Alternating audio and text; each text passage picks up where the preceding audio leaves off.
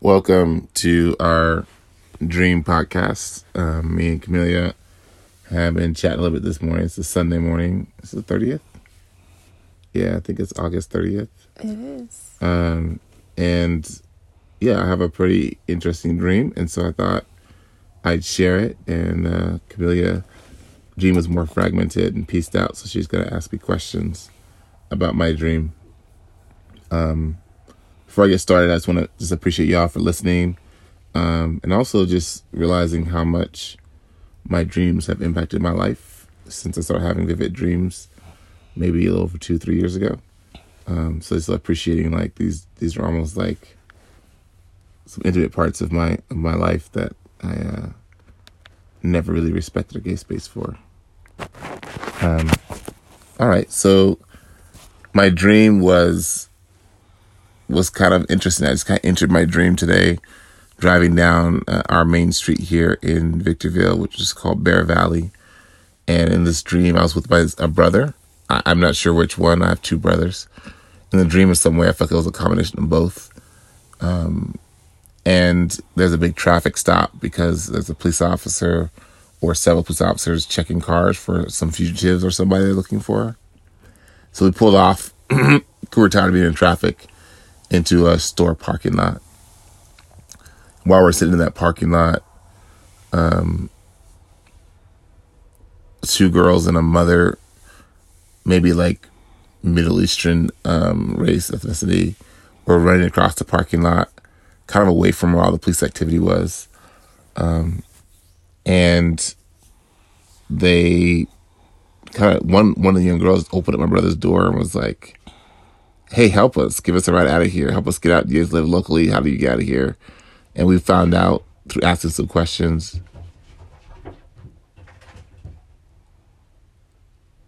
Wow, the chickens acting crazy. I forgot what's going on with them in a minute. So that we didn't help them. We were just like, we feel like too much risk. We don't know what y'all into. We don't want our lives put on the line for someone we don't know what's happening.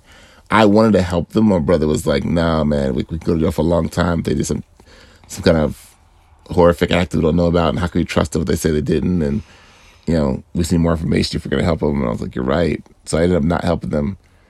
And I felt kind of bad about that. And then and after that, we went to the store. We went inside the store, and the store was I'm unclear if this store had like some kind of magical energy around it, but once you went inside the store, your clothes just disappeared. But you couldn't see anyone's private parts because they're just smoothed over, kind of like a doll, like a Ken doll or something. Like there's no like nipples or penises. It was just like smooth in that area. But everyone was nude, just kind of shopping, buying things. It felt like a normal, like, maybe it was like a grocery store. Maybe you got food. People were holding baskets. I felt like we needed to go in there. It was a store I liked for some reason. But also inside the store, if you wanted to have a sensual or sexual experience, you would just like take a part of your body and like rub it, like push it towards the other person. And a piece of your body would come out like a phallical kind of like tube would come out. And it could be your forehead. If you want that to go, you just kind of flick your forehead and your part of your forehead would kind of like, it would like leave your body by a good foot or so. And I think there was like a etiquette of like, if you wanted to do something sensual with somebody else in the store, you could just like take your arm and like stretch it a bit longer towards them. That was like an invitation. But there's a way I felt some judgment because somebody was doing that to each other. They had their parts of their body kind of intertwining like together, and they seemed to be having a good time. But people had to like scoff at them as if they were like, like defecating in the corner kind of look on their face. No one stopped them, but everyone was like, like so inappropriate. Like, you don't do that magical, weird body connection here. This is not the time kind of energy. And I felt like I didn't have judgment. I had more curiosity. Like I was still adjusting to this world. But it was an interesting idea of like, I think what removed me is like, I was still new to my body in some way. Like I was like almost shy to do it, but I wanted to do it. And then what happened was the police wouldn't come inside the store. I don't know if the store is like because it was so magical that they had to have jurisdiction inside there if I went to another world, but I still felt like I was in a store. But I felt like there was a crowd building up outside the store. And I felt like we were, there was some like negotiation about should we come out or not. And like the police maybe somehow got in contact with the people or knew the people that we were, had a conversation with.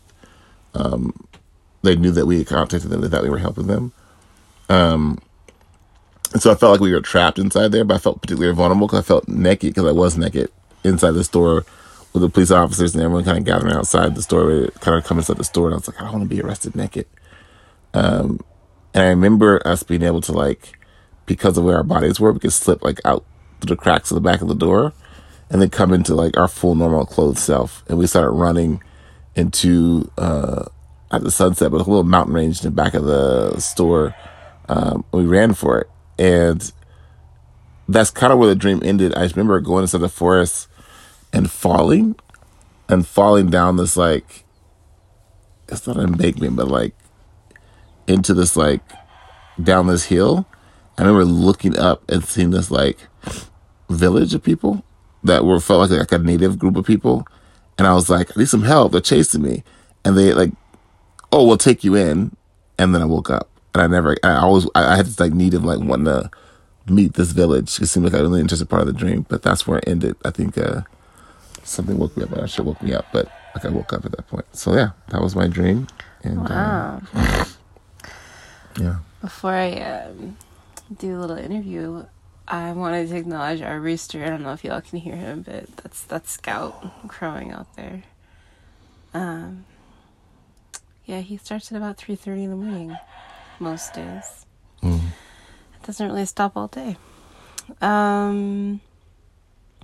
Well, I was going to ask you where the source of the first part of the dream in the parking lot came from, but I feel like I might already know part of the answer. Is that last night, right after dinner, I was looking through Instagram and saw several articles from our local news about like a shooting in the grocery store parking lot, and I read that out loud to you and showed you the photo.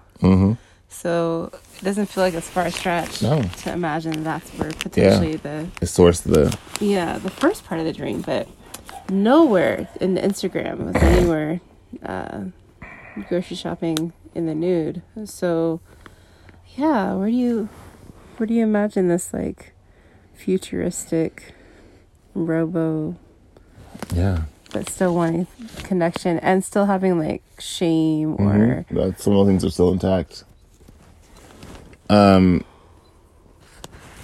Yeah, I'm not sure. I think the source of it's not always clear, but I think there's this like desire to be in a different social structure that felt intriguing, that felt nice about that space. Like it was an alternative to like standard clothes and standard sensuality. There was an alternative way to be sensual with each other, and that felt powerful.